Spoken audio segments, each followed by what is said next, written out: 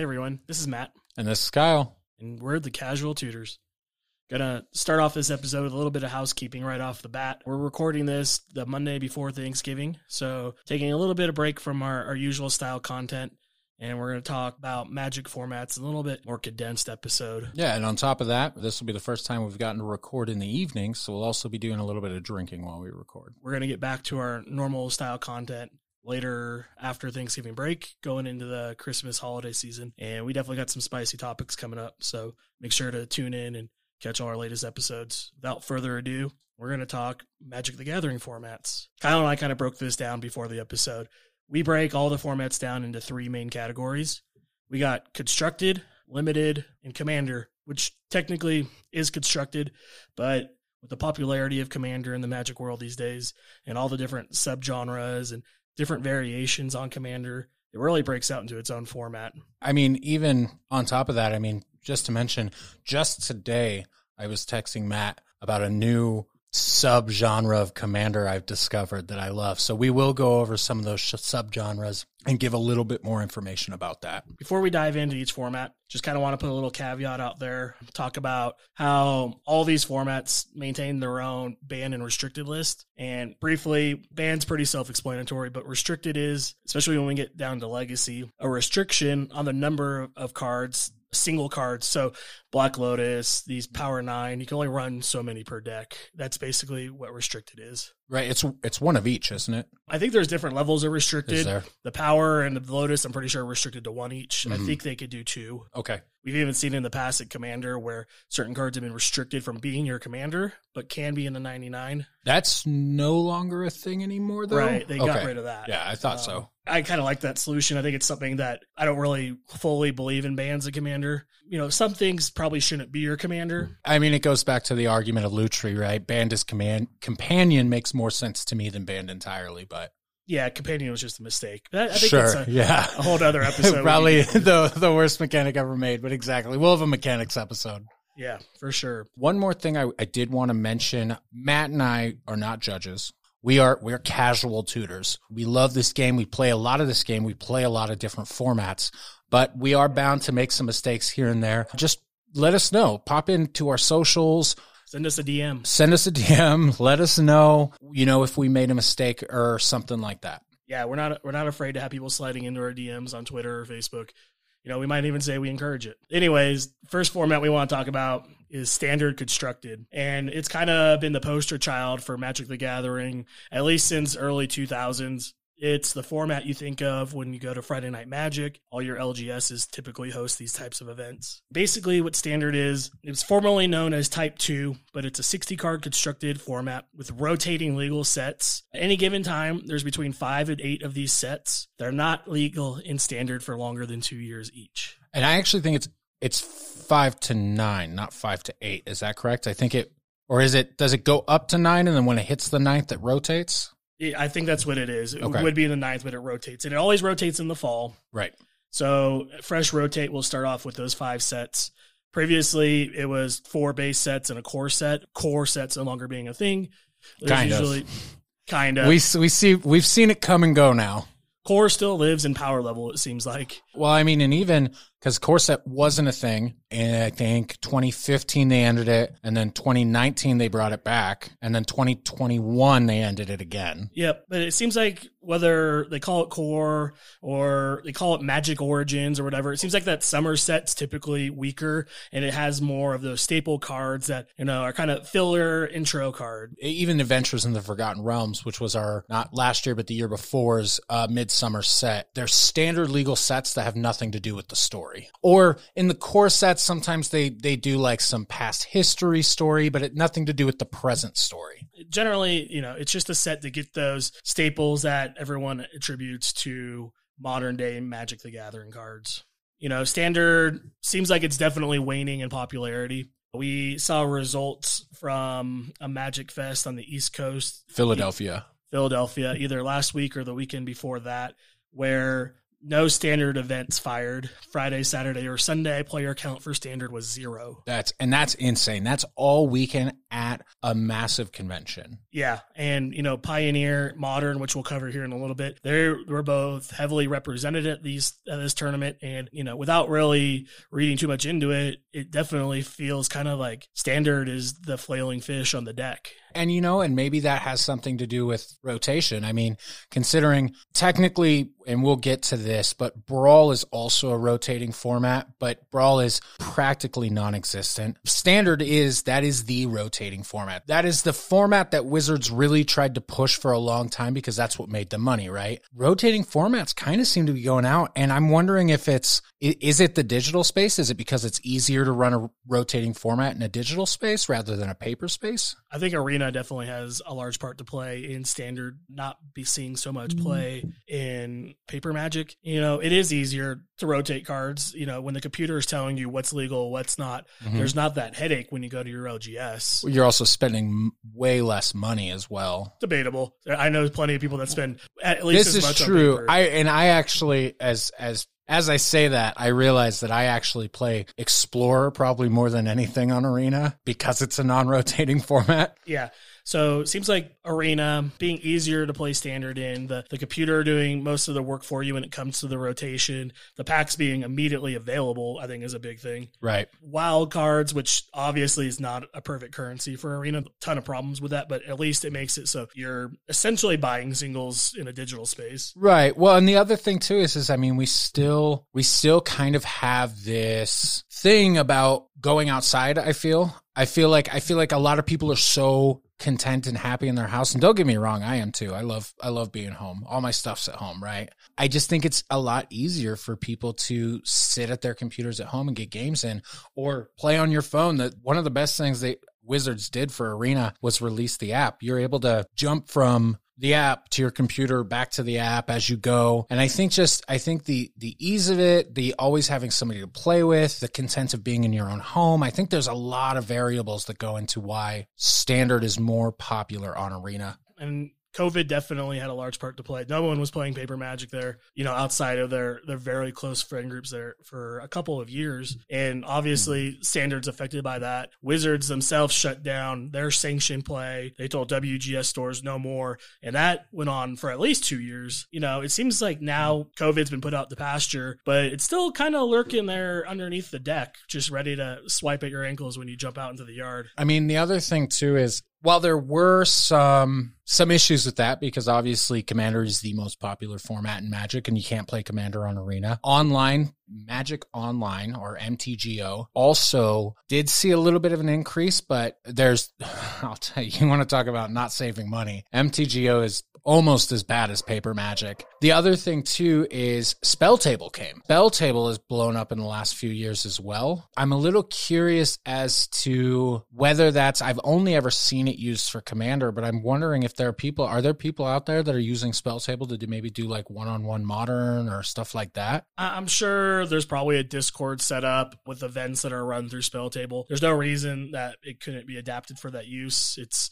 a great tool for digital play. For me, it doesn't sound very fun. Half the fun of playing these constructed formats that are not Commander is it's still that face-to-face interaction. I'm not an Arena fan. Roping gets to me. I can't even take it. I see one game of roping and I'm out of there. Roping is bad. Matt and I also, we did struggle. We did the COVID struggle and we tried to play plenty of games over Spell Table and we made it work. Some of my fondest memories from COVID is me, Matt, and a couple other buddies texting each other, trying to figure out how we're going to rig up our phones to look over our boards because we don't have anything like built for that. Yeah. Piles of books stacked on top of each other with a camera hanging off, all kinds of things. I went to Home Depot. I bought a bunch of PVC pipe and I rigged up a frame. We're getting a little off track. So that's kind of the gist of Standard. 60 card rotating format. Love-hate relationship with that rotating part of it. Some players are fine with it. Other players obviously aren't. They want to play with the cards they got. But that kind of tails us right into our next format. I will say before we go into the next format, a lot of these formats we're going to talk about are 60 card formats. Your typical Magic format is a 60 card format that allows 4 copies of each card in the deck.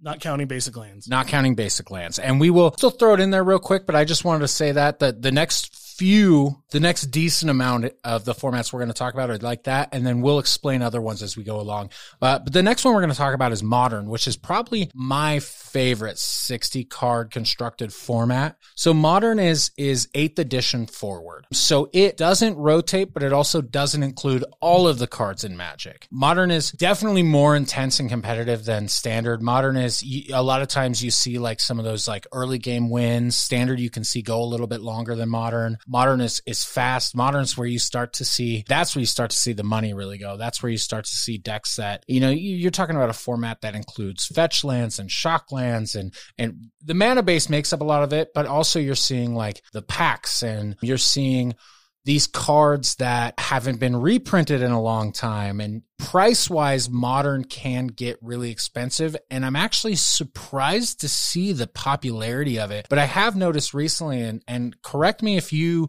think different, Matt, but I think because of that price, I've seen monocolored decks get a lot of love recently in Modern. That's probably the case. I think Magic makes a big push to be new player friendly. Obviously, there's a lot more money and growth, and bringing in new players is a big market for Wizards of the Coast. I think part of that is single color Magic. It's easier to teach, easier to understand for most players, and then they grow up into big boy Magic where they start playing more colors usually. Right. Well, and it's a good way to teach the color pie, even though we have seen the color pie kind of break a little bit in recent years.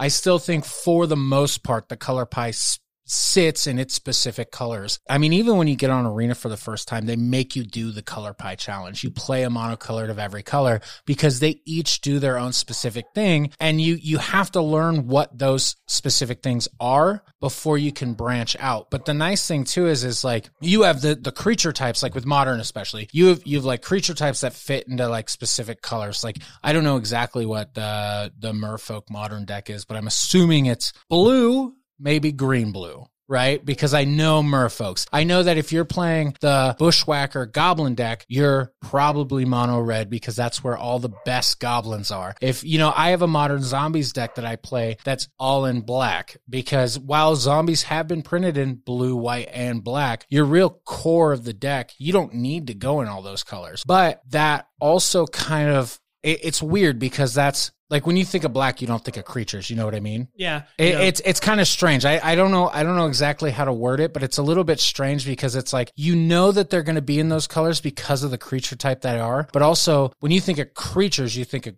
green. Well, you said it with Merfolk. Every color seems to have some kind of creature type attributed to it. Merfolk being blue, sometimes green, zombies being black, humans are white. Humans are every color, but most commonly associated with white. You get, kobold and stuff like that are solidly red. I guess what I was trying to say there is learn the color pie for these formats, and you should learn the color pie, and playing monocolored decks makes it easier to do that. But don't always get caught up in that because like every color has a tribe attributed to it. Every, black has a lot of card draw, even though that's blue thing. You should learn through the color pie, but don't get too caught up in it. Yeah. Usually multicolored, you're playing to the weaknesses of a color you want to play. So if you're in black and you want that better card draw than black, you play blue. If you want, more creature base, you want life gain or something, you throw white in. And that's how you start breaking into those multicolors. Well, and I think that's the lovely thing about a non-rotating format, right? Is because you have so much access to these different what's good, right? Cards. You still know what's good, but like you just mentioned, like black's card draw is going to make you pay life for it, right? That's what black does. So you could either go into blue to have better card draw, or you can go into white to have life gain. I really do like Modern. I think there's less to figure out in Modern because we have the longevity of the card base. Like I said, we know what's good in the set or in the pool of cards that we get to choose from. We know what works well together. It gets really interesting when they throw in like Modern Horizon sets, or we get a new set with something particularly spicy, and these new injection of cards, whether it's straight to Modern legal cards like the Horizon sets, or it's just particularly good cards like Shoulder or some of these standard legal cards. They tend to throw a wrench in some of the established Modern deck. The advantage of Modern over Standard, kind of like we touched on, obviously it doesn't have that rotating aspect of it. Generally, it seems like it has a larger player base, especially with those Philadelphia results. Definitely the history is there. It plays to people getting to play with the cards they want to play with from their collection. And overall, I think it's, even with some of the power pushes that these direct to modern Horizon sets have been giving. I think it's a healthy format. It's relatively diverse. They seem to be on top of it with their bans. Obviously, KCI was a big bad there for a while.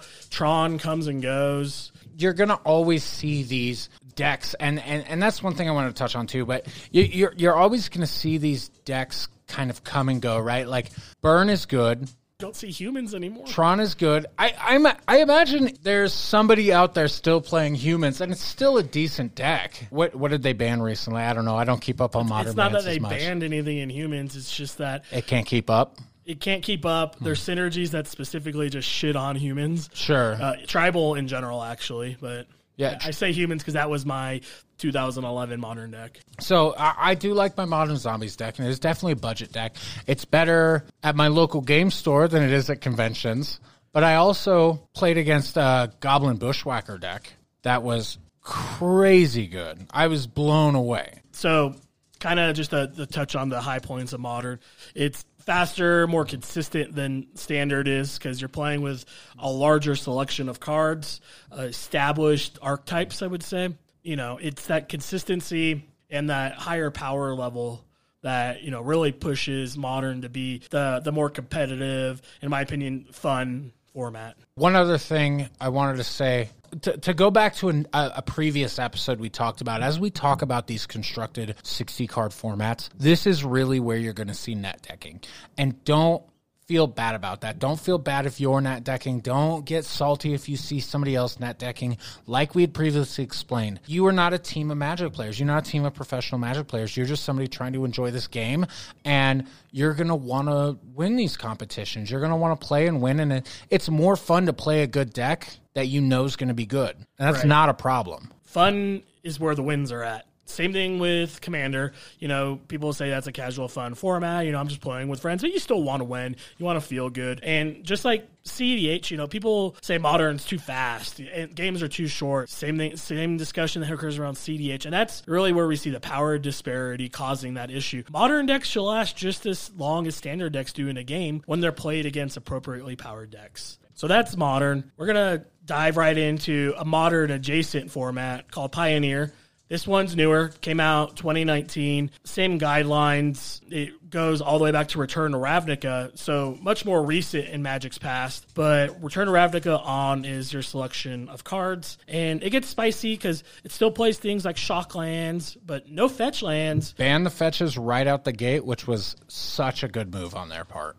And then you see a lot of cards that get play in standard that are good, still good in Pioneer. You see a rotation through those archetypes much quicker because while it is an eternal format and it isn't up to the same rotation as standard, it still kind of follows that schedule a little bit closer, pulling from those good cards and slapping them into decks or making brand new archetypes. Well, and it also makes it more affordable, right? I would say it's like affordable modern because you're not going all the way back to 8th edition, because you don't have to worry about fetch lands. You are focusing more on the standard, and a lot of the standard archetypes aren't exactly the Pioneer archetypes, right? I have a ton of fun with my Light Pause Orzhov Auras deck. Light Pause being Kamigawa Neon Dynasty, so still in standard. And that's I haven't seen any Light Pause standard decks, but the Pioneer deck is really good. Yeah, and I play Spirits. Famously, I played in modern events locally too, just to kind of mix up the meta. And, Spirits it's human adjacent for me, so it definitely reaches back. Obviously, I'm not playing things like Aether Vial like I would be in modern, but, it's fun playing that tribal synergies and getting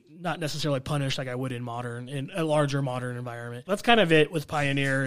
It's modern adjacent, same concept where it's Return to Ravnica forward, 60 cards, sideboard, all that stuff. Next up, we're going to talk about Historic. Historic was kind of Wizards of the Coast's answer to Modern on Arena. Wizards, when they first released Arena and Beta, was they were going through the Kaladesh, Aether Revolt, Amonkhet, Hour of Devastation era that rotated, and they kind of just moved on, and that's kind of what it felt like Arena was going to be. Then they started doing these historic anthologies where they added all these old cards. They did a remaster of both Amonkhet. I can't remember. I know they did Amonkhet, Kaladesh. I don't know. I think it had a mixture of cards from like Amonkhet, Hour of Devastation, as well as Kaladesh and Aether Revolt. It was like kind of like its own full set. Yeah, they weren't direct imports. So what Historic did was Historic said, hey, instead of removing the cards that rotated out of Standard off of Arena, we're going to have this format that you can play all those cards in. So instead of like back to 8th edition like Modern, it's back to whatever's legal in, or not whatever's legal, but whatever cards are on Arena currently. This also includes Historic Brawl, and we'll talk about Brawl a little bit later, but it works the same way. It just includes whatever cards are on Arena. The problem is, and this actually just came to my mind, Historic Brawl at least, I think Historic as well also uses the Alchemy cards, which kind of broke Historic and made Historic almost unplayable. So unfortunately, I used to really like Historic Brawl because it felt like Commander Light, and I no longer play it because of that reason, because the Alchemy cards are garbage. That's pretty much it with Historic.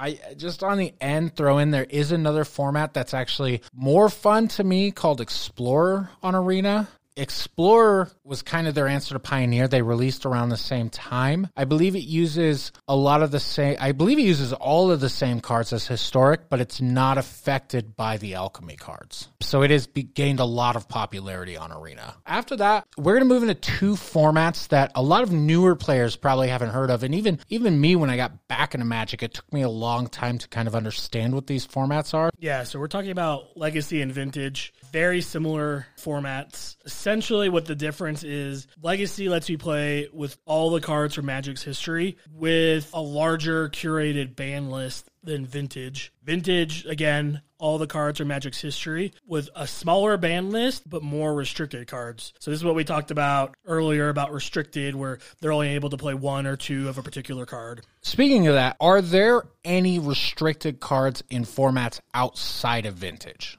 Not that I know of at this point. I'm pretty sure they just go for straight bans nowadays in Modern. I'm sure in the past there were restricted cards, and I know definitely when players are having public outcries on forums like Reddit or on Facebook, they call for restricted cards more than Modern or more than banned, just because they probably are a degenerate at some level and like playing that card, or don't feel like it's totally horrible, but they want it controlled to an extent. You know, they play very similar to every other form. Obviously, they're very powerful, full power 9, Moxes. Very expensive, too. You don't see these formats a lot because of price, although I will say at Summit, now I didn't see this myself, but a couple of our friends that we were talking to that were there with us after the event said they saw quite a few people playing with proxies during one of the Legacy events. Yeah, I don't think that's super uncommon in these formats. Obviously, it's not a sanctioned Wizards thing. It's kind of like CEDH. These cards are incredibly expensive. It's incredibly limiting to the format. And if you're going to have healthy games, people are going to have to play fake cards just because of the sheer limited quantity of those cards. If you love a format like this, if you're a Legacy or a Vintage player and you want to get more games like that in my opinion, you would want to be okay with that, because that means more people to play against. Legacy and Vintage events are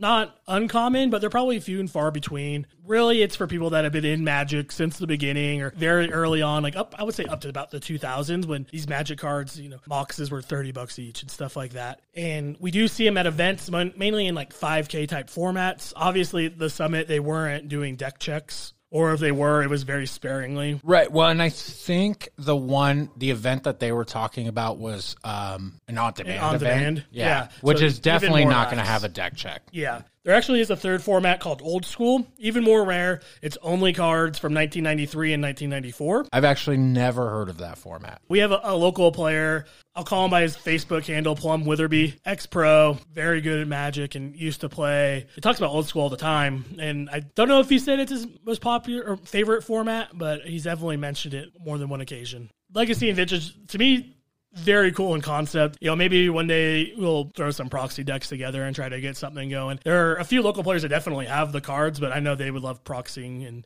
getting those games in. Yeah, that's one thing I'll say is, even though I don't have the money to fully invest in Modern, I at least know what the archetypes are. I know how the gameplay works. Legacy and Vintage would be a lot of fun because it'd be like starting from scratch. And that draws the end to our constructed section. We're going to talk about Commander and Brawl. And Kyle's got a comment. There's one more format on there that's technically constructed, and that's Pauper. Pauper works across a lot of different things because there is Pauper Commander, but there also is like regular Pauper 60 card. The cards in Pauper the legality for them is based on their rarity rather than something like their power level or banned or restricted list, stuff like that. Pauper, they have to be common. In Pauper, the card has to be common, which just means it has to have at least one printing that was common. So there are a lot of cards that have been changed to rare in recent years, but have been printed as common before. Or the opposite, where they go from rare or uncommon to common. To common, so they are legal. What I was thinking about with the uncommons is Pauper Commander, where from Dominaria forward, from the the first named Dominaria set, which happened in like 2017. Something like that. We got our first uncommon legendary creatures. And so Pauper Commander is your commander has to be uncommon. Or common. If I don't. I think there's a couple common commanders now, or a couple common legendaries. Maybe. I think at the time there were only uncommons. And the 99, the rest of the cards in the deck have to be common. It's an interesting format. We have a buddy here that keeps really trying to push us to play it with him. It is very fair Magic. More fair than any janky budget deck. In some cases, there are some cards that have been printed as common before. I mean, Rhystic Study has been printed as common. Rhystic Study is legal in Pauper. So there are some exceptions, but for the most part, it is very fair Magic. Went on Card Gatherer, and there are a couple common legendaries out there. They're actually old. One is Chandler, and the other is Joven. They're old. How old are they? They are legends. They're common? That's what the Card Gatherer search came up when I search for common legendaries. The majority of these are those prototype cards. Well, I guess I can't say prototype anymore because that's an actual mechanic now. But from the mystery boosters, the playtest cards. Yeah. Several of those, I guess they're all considered common apparently. But I'd be interested to look into that more because I was almost positive that we didn't have any legendary creatures below rare until Dominaria. It could be my Gatherer search skills not being up to it, but it is catching things like the legendary backgrounds from not AFR, but Baldur's Gate, because there's several commons of those. Yes. And I knew that, but those are, I guess technically those can be your commanders, but they need the other part of it as well. Yeah. I guess I'm just speaking towards my search is catching those, and it's not catching the uncommons. I'm wondering if it's because they didn't have rarity stamps back then. Maybe just the set symbol, but then you would think it would catch everything. I don't know. We're going down a rabbit hole. Yeah. Sorry. But anyways, that's the simplicity of Pauper. It's only common cards that are either common in at least one printing or common on MTGO, which I found out I thought was kind of interesting. I did not know that. Yeah, I always assumed MTGO followed standard paper printings and rarities, but I guess there is some kind of deviation there. That I also didn't know that when you were playing in a paper format that it also took that into consideration. Yeah, I don't know, but there also, so we talked about Pauper subtypes. Obviously, we touched on Commander Pauper. There's also Standard Pauper, which kind of sounds miserable to me. Sounds like you're just playing with draft chaff. Yeah, that doesn't sound fun. I think Commander Pauper is actually called Tiny Leaders. Does that sound familiar? I think it's similar, but I think Tiny Leaders is also different. Okay. The Commander subtypes are like infinite. Right. We'll touch on a couple here in a minute. Pauper, I think Pauper itself is pretty popular. Popular, weird. I know for sure on Reddit when there's spoilers and we see these downshifts in the comment sections explode with people that are excited about the new possibilities. It gets me excited. I don't even play the format, but seeing these people so passionate about a format is pretty cool. I mean, it's crazy. It's what makes Magic, right? Is the fact that we are able to talk about all of these different formats, and there are so many, and it's not just 3 or 4 formats that people know about. There's a lot of casual players out there that could probably sit down and list off 10 different formats. Yeah, for sure. And we're not even touching on nearly all of them. I was sitting at our cafe drinking a coffee earlier before coming to record and just Googling it, going on the wikis. I kind of just picked and choose the ones that Kyle and I were more familiar with and, more common out there in the Magic verse. wrapping up now officially with our constructed section. We're going to move on into limited. First one I'm going to touch on is sealed. And this is my favorite event. It's probably just because I'm a low-skill Timmy. But essentially what sealed is, you get 6 draft booster packs. Important note, they have to be draft booster packs. Sealed does very weird things if you play with set boosters. It can be fun. It's very weird. But 6 draft booster packs, you crack them, you build a 40-card deck, including lands, so roughly 23 non-lands, 17 land cards is what Wizards advertises. Then you just go to town, playing Magic, Swiss pairings, best of 3, all that same usual rules for typical Magic with a deck you built on the spot. We'll kind of touch on draft here next, but sealed for me, it's more casual than draft for me for sure, because it removes some of the competitiveness there initially with your card selection. It also is kind of just speaks to the tabletop Magic atmosphere that existed when I first got into Magic. I say I've been playing Magic since the late 2000s, 2009, 2010, but I've been collecting Magic as a school kid back in 1996 when I was 5, 6 years old, and we were just playing on the blacktop with stuff we crack out of a fresh pack. That's what sealed really reminisces to me. I hate to be the bearer of bad news, but we have actually missed another constructed. And we'll touch on it. It fits into a couple of different categories. And it's almost non-existent, which is probably why we missed it. I'll actually touch on it after we talk about limited and we're going into some of the commander formats, because it does kind of fit into that category. Yeah, tell me what it is now. Brawl. We didn't actually talk about Brawl. Brawl I'm going to include in commander. Okay. I mean, design.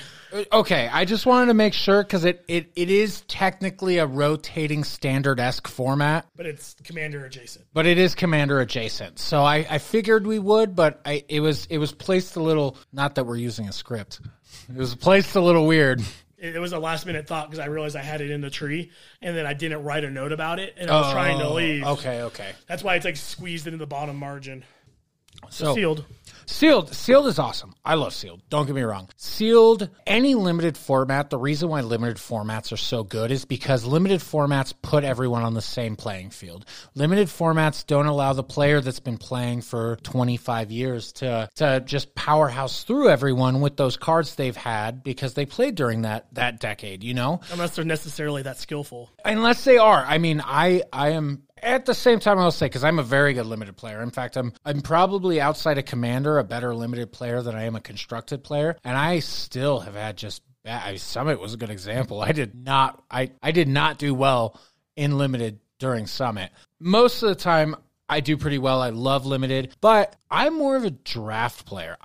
Sealed is a ton of fun, but draft, that is where there is so much level of complexity, and we'll go into draft, and I'll note on a couple of things as we go into it. But draft, you typically play with a pot of 8, and what you do is you start with you start with a pot of 8, and you take 3 packs. You open the first pack, you draft a single card out of it, and then you pass it to the left, and they draft a single card out of it, and they pass it, and so forth until you're through the whole pack. And then it's the same thing to the right, and then again to the left. That pool of cards is what you build your deck out of. A thing to note, sealed and draft are both 40-card decks.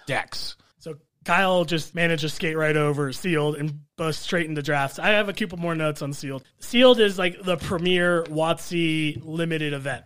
It's every pre-release is a sealed event. There's special kits just for sealed for these pre-release events. And WotC does have draft. I don't know if Magic Fest is actually a thing anymore, but when they had Grand Prix and Magic Fest, obviously there's still drafts, but I felt like sealed was more popular for those events. Everything obviously has draft side events, but sealed is definitely, in my opinion, the best intro into Magic. It's no cards required up front. Beginners come in, and with a little bit of coaching, Well, build that is the one nice thing is when you think about it is with draft, you still have to have the skill level in order to know what you're supposed to be taking as your draft picks, basically. You got to generally know what cards do. Even if it's your first time seeing a card, it's not your first time usually seeing the idea of a card. Right, exactly. And whereas sealed, all you got to do is open the packs and then build a deck. Yeah, your choices are much easier because your pool is given to you. You're not having to decide, I need to pick white and red every time to make sure I have a cohesive deck. It's 15 times...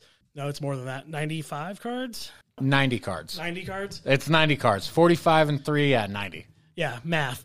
Anyways, your selections are made for you up front. All you got to do is pick those synergies, cram them in a deck, and get going. I like it because I don't play Arena, kind of like I said earlier with Standard. I think Arena is really about draft. Standard is an afterthought. Same thing with Historic and Alchemy and those other formats that are in there. The only reason that is true is because they want you to buy like their premier currency, right? And that's how you pay for your limited events. So, but I don't do Arena, so I don't do drafts in Arena. And locally, in our very small community, I think drafts are our most popular format, but even then, we fire them once or twice a month because we do try jamming constructed formats because there's players like me. I prefer constructed overall, but try to give a diversity to everybody. Like you said, the nice thing about Sealed is the decks, they're not even going to be as powerful a lot of the times as a draft deck could be. Just a quick tip while Kyle is quiet. But Kyle only likes draft because he sits in between people that are bad at draft. I don't know. I sit next to Chris Lauver a lot, and he's pretty fucking good at draft.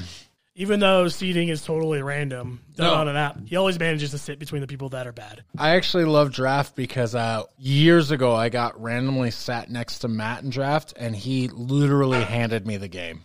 I do feed. It's a pretty common trend in draft, especially if there's drinking involved. I get very bad. That's generally it for Sealed. Super straightforward. Crack your packs, build a 40-card deck, and just smash it against your opponent. I know, obviously, we've already heard Kyle's itching to get the draft, so we'll just go ahead and pick right back up and jump into that. There are a couple of things about draft that really differentiate it from Sealed. As I was kind of going back to Sealed and thinking about it, one thing you mentioned is feeding. So there's a lot of times where you'll do what's called hate drafting, where you'll take like something that you don't want to see played against you, even if it's not in your own colors. Usually bombs or removal. There's value drafting where let's say you open up a pack and you're not playing in black, but you're doing a Dominaria United and you open a Sheoldred and she's a $60 card. So of course you're going to draft that. Or just showcase Planeswalkers, Ancient Copper Dragons. Right, exactly.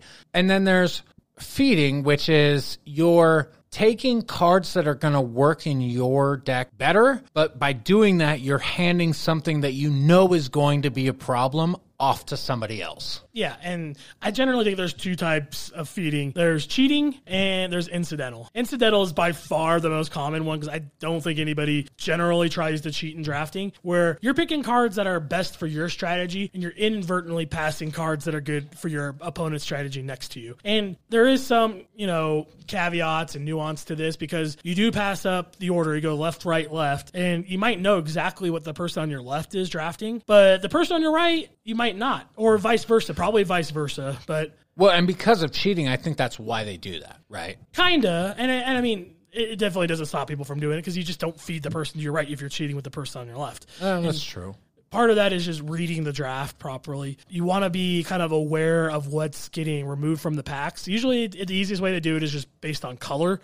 Someone passes you a pack, it's all green and red. Obviously, people are pulling the other three colors in front of you. And vice versa, if there's all colors, you really have no clue. And I think this kind of speaks to the QC problem that Wizards has lately, because there's definitely been multiple packs that are generally one color that I've seen, or like it'll be 11 black cards and like a mix of the other four colors. Speaking of that, here's a weird thing that I notice a lot of people do, and occasionally I'll do it just because I'm bored and I've got a pack that I can't put down.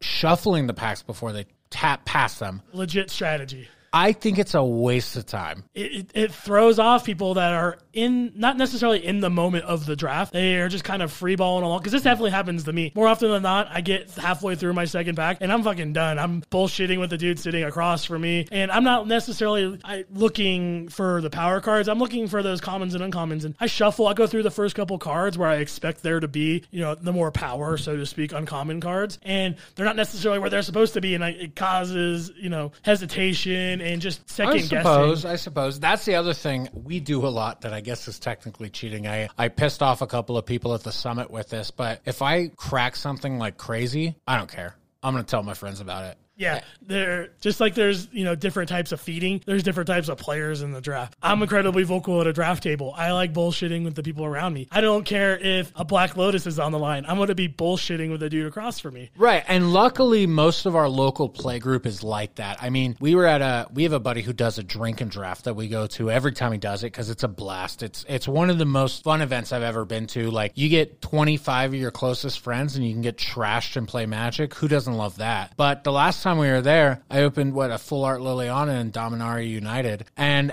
As soon as I did, I told probably the entire room. I said it as loud as possible. Everyone knew instantly. And technically, I think that's cheating. I don't think you're supposed to do that. It's cheating to lie. It's not cheating to give information. And that kind of leads into the second type of draft player. I would just describe them as the introvert. They want silent, and not necessarily that judges are introverted, which I'm sure it's the equal mix of the player base, but technically they want it silent too. But it makes it so that the event they're running is easier to run. I actually disagree with that, by the way. I think it's probably more like a 75-25. We're talking about introvertedness in judges? Yeah. I think actually most of the Magic player base is probably 75% introverted. I don't know, and I know I'm 100% wrong. I know there are introverted judges because there's introverted people in every environment. I don't know how you can be a judge and be introverted. You're literally, the definition of why you're there at the event is to be confrontational. And you could be the nicest person about it. What you're doing is confrontational. There were a lot of judges at Summit. I think I talked to 2 of them. The Summit probably isn't the best example because, I mean, as sure everyone knows by now, first day was kind of a catastrophe with the app and running events and ticks and all that stuff. And a lot of that fell on the judges' shoulders to make run, and they did an amazing job, but they were an incredibly busy group. I'm sure there's some of them that just generally don't want to talk to people, but I definitely think they're obviously a judge because they love Magic and they want to talk about Magic with people. Silent events are easier to run because you're not talking over people. I am curious to see what that statistic is, though. If you look at most of the famous content creators and stuff, obviously to be a content creator, you typically have to be extroverted. You have to be outgoing. At least comfortable talking to a microphone, staring at some dude in glasses across from you. That's me. I'm the dude in glasses. But I also think that, our play group is a good example. We either had to get extremely lucky because we have just a bunch of extroverted assholes in our play group, or the statistic can't be nearly as bad as I think it is. I think it's nearly 50-50. We just get lucky that our active play group is like us. We're all assholes at some level. But I think in a fun way. We definitely bring it out in people too. Like new players or people that are just generally quiet. They see us goofing around, having fun, talking about what cards we pulled, asking other people what they got. They get into it. Well, and the thing is too, is now that I talk about this and I realize, looking back at a previous episode that Matt and I talked about, Matt and I are also kind of bullies that build off of each other. And I think that also kind of helps let other people build off of us too. It's a ton of fun. Our favorite thing is chipping away at each other's fucking salt piles. Yeah, I don't mean bully as in we're ruining people's lives. I mean bully as in poking at people that we're really close friends with and we know what we can poke at. Kind of down that rabbit hole again. We're definitely getting long on time here. So there is one more limited format that I wanted to touch on out of the many, and that's cube drafting, which is something that I don't have a ton of experience with. I have done a few times. I know Kyle's done it a few times. It's super cool. Essentially what it is just booster drafting, but you're doing it with somebody's curated pool of cards, whether that's someone that's super into D&D, so they built a cube around the D&D sets. Brandon Sanderson was at the Summit, and he had some kind of curated cube. People do it with themes. They just do it generally power. Brandon Sanderson's cube, the only reason I think it's really famous is because it was... Brandon Sanderson's? Well, yes, but also it was showcased on game nights. It was like one of the original game nights episodes showcased it. I've made a couple of cubes. The other thing about cubes that a lot of people I don't think know is most cubes are proxied. Usually, because you're playing with things like Lotus and Power. Right, 9. I have a power cube that's all power. You're playing with time twisters and original duels, and you're not going to just hand these out in plastic packs for somebody to rip open. And I think the most popular venue for cube drafting is MTGO. It's definitely, they do holiday cubes, they do all kinds of theme cubes. And the thing about cubes is you don't get to keep the cards like you do in a booster draft. They go back to that person's curated collection or back into the void in MTGO. And I don't know if this is a standard naming convention for MTGO or Paper Magic, but Arena does a similar, it is a cube draft, I guess. It's just with whatever cards they want to pick out from the cards in Arena, but they call them ghost drafts, which just means that you draft, you play, and then you don't keep the cards afterwards. And I've taken to that, and I've used that a couple of times in a paper setting. but I think that was coined with Arena. I think it's a branding thing, something that they could brand and copyright and make it unique to Arena. But anyways, another kind of interesting fact about Cube is that they're generally singleton. You won't see multiple copies of the same card in a set. You won't see multiple Black Lotuses or Sarah's Angels or anything like that. And it really makes for a unique drafting experience. I've never thought about that, but you're totally right. Even the ones I've made are totally singleton. So that's kind of the very limited view of Limited we wanted to cover this episode. We're going to jump into my favorite and Kyle's favorite format, and I think generally everybody's favorite format, barring, like Chris Lover. That's Commander. There is one subtype out of the many that we're going to cover in any detail. We're going to skip over things like, Two-Headed Giant Commander. The Two-Headed Giant, I guess, is... Two-Headed Giant is something we skipped over. Two-Headed Giant's really easy to explain real quick just for newer listeners. Two-Headed Giant just means it's 2 players on a team fighting 2 other players on a team. And you share a health pool and nothing else. And then your only goal is to kill the opponent. Right. Your hand is yours. Your mana is yours. Your health pool is shared. I believe you can legally consult and show hands to each other. Yeah, you can strategize. But other than that, I mean, really, life pool is only the only thing you're sharing. But that's pretty much all there is to Two-Headed Giant. If it's limited Two-Headed Giant, you generally play at 30 life. It's also limited Two-Headed Giant is typically 8-pack sealed, which is the only difference. Anyways, Commander. So for anybody that's living under a rock, it's a 100-card singleton format where one of those cards is a legendary creature or designated planeswalker or something else that has this can be your commander stamped on it for any future wild things that might come out. Shorikai is a good example. He's technically not a creature. He's a vehicle, right. 100-card singleton format, and every card in that deck has to fit the color identity of that chosen commander. Important distinction here for anybody that's new. Color identity and, converted mana cost? So the main difference is that color identity and color value of the card. Color identity includes any pips in the casting cost or in the text box of that card, not including something like rules text, which is a minor thing that appears on a couple of cards. And the color value of the card, which matters for things like constructed, only appears in the casting cost. Right. Like, so for example, when you're talking about Kenrith as a commander, he's a 5-color commander because he has every color pip on his card. But his actual color as a card is technically only white because it's the color within the converted mana cost that actually counts. Color identity did not exist until Commander and did not matter until Commander. And it still only matters in Commander. Exactly. The other main difference between Commander and other constructed formats is that whoever you designate to be your commander, whatever card, it is not included in the main deck. It is kept in a separate zone called your command zone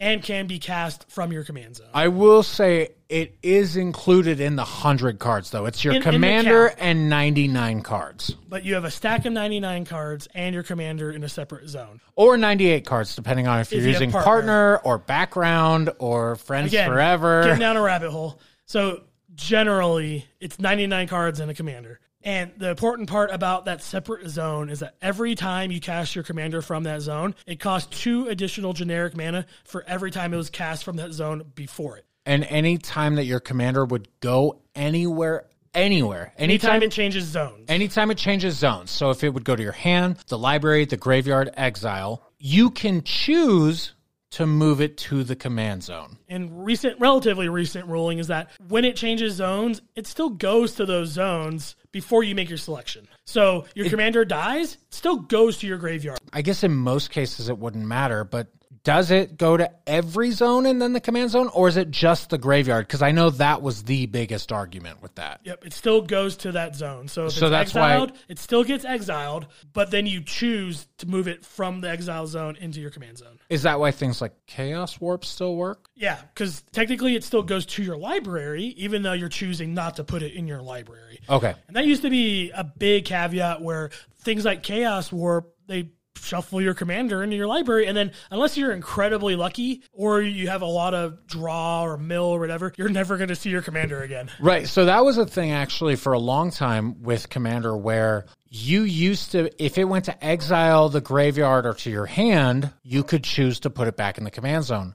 But if it shuffled into your library, you had to do that. And that was another rule change that happened a long time ago. Yeah. And with that, they didn't count as going to that zone. It was a replacement effect. You either put it in the command zone or in the graveyard or exile or your hand. But now it definitely hits that zone, so it'll cause, enter the graveyard triggers, enter the exile triggers, all that kind of thing.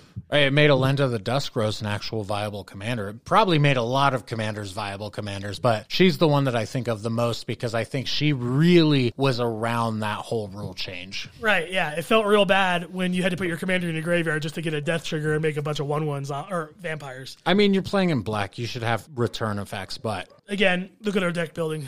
So Commander... Again, Magic's most popular format. Kyle and I obviously love it. We've already done essentially 2 podcast episodes on Commander topics. And, it's pretty self-explanatory. Once you get these basic rules down, why everyone loves it. It's multiplayer. You have a higher life total being 40. Another important thing is commander damage, and this is something that kind of gets lost, I feel, with newer commander players or people that play kitchen table and then come to your LGS. It's 21 commander damage that is unique to each commander, including your own. Including your own. So if you play with partner commanders, it's 21 from either of the partners. It's not combined. Right. So you have your Timna and you have your Malcolm. Malcolm has to deal 21 or Timna has to deal 21. Exactly. Then, there's also... things like infect, things that get around, different in general, same things in standard. And I mean, just like with any format, so Commander has, I guess not just like any format, Commander is a non-sanctioned format, which means Wizards of the Coast, while they may print Commander products every year, and I mean, they love making money, so of course they're going to print Commander products, they don't actually run Commander. The Rules Committee and the Committee Advisory Group, so the RC or the CAG, which you'll hear us call them those frequently, they make the bans and restricted lists for Commander. They also make any change decisions, so like the death trigger change decision or the to which zone and then to the command zone change decision. So there may be proxies. Things... Yeah. That proxies is a big issue in the world of Magic right now. We might have a whole episode on proxies in the future. Pay attention to those. Pay attention to the RC. Pay attention to the CAG because we have seen in recent years major changes to the format. Not to mention, I think in the past year, we've had more new members to the RC and CAG than we've ever had in Commander's history. In fact, they even increased the number of members that are on the CAG, I think, with changes to the CAG, to the Commander Advisory Group, to the RC, new members coming in, you're going to have a fresh pair of eyes looking on these rules, and that's when you're going to get things like these zone changes rules. You're going to get things that affect the entire format. I think the RC and the CAG kind of get a bad rep, and I'm definitely guilty of it because I call them cowards all the time for not coming out openly about proxies and stuff like that. But in general, they're making these decisions as a council, as a group. And obviously, the CAG is just advising, so they're not making any decisions on their own. But things like bans and potential restrictions, if they ever decided to go that route again, isn't unilateral. It isn't Sheldon Menery sitting there banging a gavel. Commander's already a singleton format, so I don't know if restrictions would work, but I guess you could do restrictions on things like Shadowborn Apostles. A commander would be kind of like we touched on earlier, where they'll just restrict it from being your commander. Or that, yes. I actually have an opinion. I think Companion itself should be banned in Commander. I think Companion itself, just get rid of the mechanic entirely. Again, we'll talk about that when we talk about mechanics. I have very strong feelings about the Companion mechanic. Sheldon, and his council aren't unilaterally making these bans decisions. They aren't passing rules because they had a bad game against Golos in, one of their LGSs or whatever. They obviously have some kind of discussion, whether you think it's well-informed and thought out or not, that's up to you. But the discussion does occur between this group, and they do what they ultimately think is healthy, which good on them. It's a lot of pressure in being Magic's most popular format. I'd hate to be in that spotlight. The best thing about Commander being a casual format and not a sanctioned WotC format, though, is that, and they mention this a lot, have Rule 0. Go back and listen to our episodes, our earlier episodes. Have Rule 0. You figure out what you want to play. Commander is casual. These are not rules that are set in stone. So Commander is definitely something that Kyle and I could spend another hour talking about. I want to touch on one variation that's pretty unique. I thought it used to be called French Highlander, and Canadian Highlander used to be different, but what we're going to talk about is Canadian Highlander. And essentially what it is Commander, except it's 1 versus 1, so not multiplayer. I also thought that was French Commander or French EDH. Yeah. It's a 100 card minimum, and it plays with cards that have some kind of point value. So it's still singleton. I guess I didn't know anything about this format because this is all new information. So the Canadian Highlander group, and I believe it's mainly a group of guys on a Discord similar to the CAG, but they create point lists for cards based on their power level. So things like Mana Crypt and Mana Drain, all these super high power cards that you see are going to be higher point value than something like, I don't know, Tauren's Fist of Angels or, some lower power cards. And what this point value is, obviously at the end of making your list, you'll have a total for points. And you are paired, or you pair with your opponent, you have a prior agreement where I'm going to build a 750 point list. I don't know if that's realistic. It's probably far fewer than 750 points. But you're pairing your point value list to an equally point valued list. That's actually a really good idea that I think should be more incorporated into just standard Commander. Just our standard, that's a little confusing to say. Just regular Commander. Yeah, I think with how big Commander is, it'd be that goose is gone. Well, I don't necessarily know, because if they're already doing it with Canadian Highlander, that must mean that there is some kind of point list out there, right? So take the way that you play normal Commander, don't change any of the rules to the way you play the game, but then just add a point value to every single card in Magic, which seems to have already been a thing, so you can actually see, what point level is this deck, and pair against, because that's the biggest thing. Nobody knows what actual power levels are or how they work, right? Right. And I think that's definitely something you can do with a small group. The Canadian Highlander advantage is that you're entering into a specific format where that is already a rule, and you're probably making a new deck to be in that format. So it's easier. I'm just curious to see, I would be curious to, in fact, I might go do this. Go find what that point structure is and see where my normal Commander decks land in the point structure, just to kind of give it an idea of what that would look like. And it might be a fun thing to do in a smaller test group, like you said. Yeah, I think if you go down to your LGS and I'll try to put down Mjolnir and say, this is the law, your deck is 600 points, I'm playing with 300 point deck, you can't play with me, it's going to cause a lot of flame. Oh, sure. But it sounds very cool. Another cool thing about it, since it's 1v1, life totals are 20. So it's a much faster game. 1v1 obviously is it for everyone, because that's kind of the main appeal of Commander, is that it's multiplayer. But if you're looking for something, or you just generally don't have a play group, or it's early on in a night and not everyone's showing up, it's definitely a cool alternative. I've definitely played 1v1 EDH before. It's not the same, but it's still fun. My biggest issue is I don't tune any of my decks to be 1v1. It's true. And either they're extremely oppressive, or they do nothing until turn 8 in 1v1 situations, because it's relying on things like other players casting a card and drawing me a card or stuff like that. Like Matt said earlier, anything that comes to Commander, I'm sure we could talk about for hours. There's one other that I want to talk about. There's one other that's important to talk about, and then there's one other I want to just throw in there because I saw a video on it today and I think it's cool. The other one that I want to talk about in this format, it really does feel like it's almost non-existent, is Brawl. Brawl is a 60-card rotating format like Standard. It uses only standard cards, but you build a Commander deck, essentially. You have a Commander that follows all the same rules as Commander, except it can be a Planeswalker, even if it doesn't say this can be your Commander. And it's singleton, so it's a 60-card singleton format with a Commander. So the Commander and 59 other cards. It can also be played 1v1 like Canadian Highlander, in which case each player has 25 life, or multiplayer like normal Commander, which player has 30 life. It is more typically played, in fact, it's almost entirely played on Arena now, when it is played. The problem is again, Historic Brawl was a lot of fun. It was like Commander Light, and then they added the Alchemy cards, and they totally broke Historic, and nobody plays it anymore. The biggest footnote that Brawl has is the release of the Throne of Eldraine Brawl decks, which were very spicy, had things like Smothering Tithe and Alila and cards like that. Corvold. In Corvold, yeah, who could forget Corvold? And that's the biggest impact they had, was that they introduced all these amazing commander cards. And that's the thing is basically what they did is they just added more cards into commander. How many decks were there? Were there 3?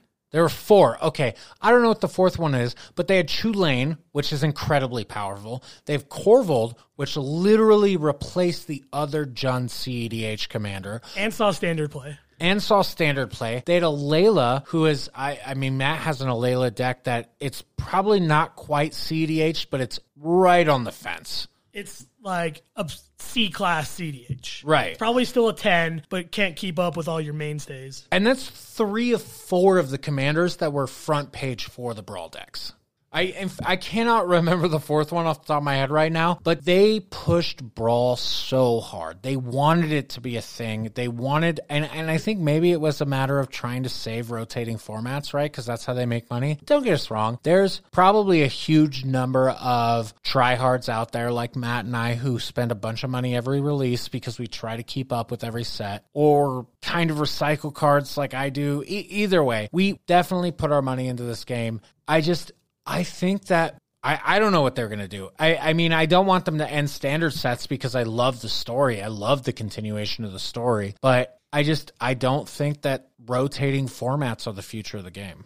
I think we're going to see probably less emphasis on standard formats, probably smaller print runs, a little bit more exclusivity, just because the demand maybe not be there. I mean, they're still selling boxes hand over fist, so I guess they probably won't do that. Hey, you know what? That might not be a bad idea, though, because look at all of our limited run sets. Like, look at the limited run things that they do. Maybe they will try to do that to push demand. Yeah, but fuck artificial scarcity. Yeah, no, I'm not saying that this is a good thing, but that seems like something that Wizards of the Coast will do. Go listen to our last episode, the drama episode. You'll know all about what we're talking about. By the way, that 4th deck was Knight's Charge. It had Sir Gwyn. Oh, Sir Gwyn, which is also, don't get me wrong, Sir Gwyn is a great commander deck, and I saw it all over the place when it came out. It just wasn't power level of the other 3. The Brawl deck itself was just on the weaker side because you're playing a tribal Knight deck with things from Throne of Eldraine that didn't have good Knight support. It had some. Yeah, a tribal Knight deck that's in Mardu, which it is my favorite color combination, tricolor combination, but it is probably the weakest of the tricolor combinations. That might be different now. It probably was at the time that it came out. With the introduction of all the cards they put into white in the last 2 years, it's probably a lot better now. Brawl's dead. Brawl is dead. It is so dead. It's never coming back. Luckily, they've reprinted Arcane Signet into the ground. You remember that freaking catastrophe? It was the Brawl decks. Yeah. What were they, like $25 for an uncommon? It was great. I wish they'd go back to that. Just kidding. Yes, Brawl is dead. The only other one that you could go on, like we said, Tiny Leaders is a version. There's the version where like you kind of do a 2-headed giant, but like one person acts as the general, and then you have lower commanders. There's Arch Enemy. There's Kingdoms. Arch Enemy. There's Kingdoms. There's Life Gain. There's all kinds. I watched the professor's video on pre-EDH today, which is new Phyrexia and back. Basically, none of the commander-specific products is what the idea behind that is. And I thought it was one of the coolest things in the world. I love putting stipulations on how to build decks and stuff like that to kind of just give the extra challenge. So, like, if your favorite format is Commander and maybe it's getting a little tired for you, go out there and look at those different formats. It is the most popular format for a reason. There's hundreds of thousands of people that have created new semi-Commander formats.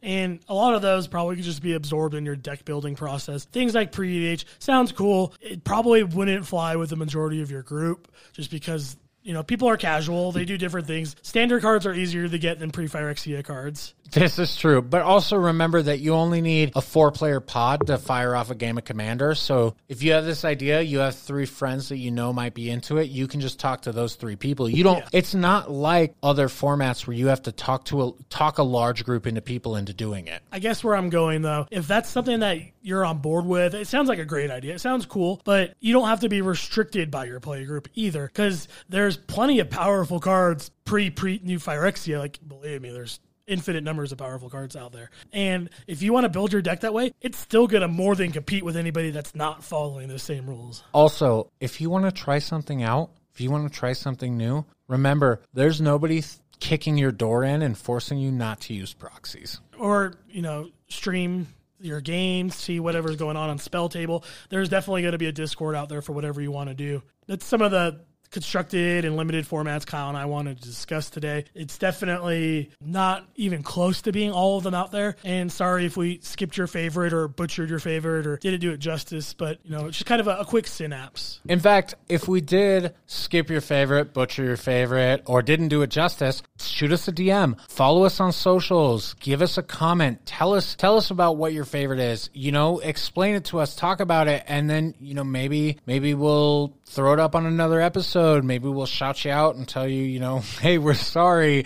We're, like we said, we are the casual tutors. We are very casual. Our link tree's up in the description. Gets you all our socials, our Discord, our Patreon. There's a tip jar if you want to just get more beers in our bellies so we can, say more outrageous things and butcher more formats for you. Our Discord, I will say, I believe it's up and running. There is a way to get your roles in the welcome page. If something's not working, shoot me a link. We'd love to have a chat with you. Maybe even get some stream games in. If the Discord's not working, yell at Matt. Yeah, it definitely is my fault. I'm a noob.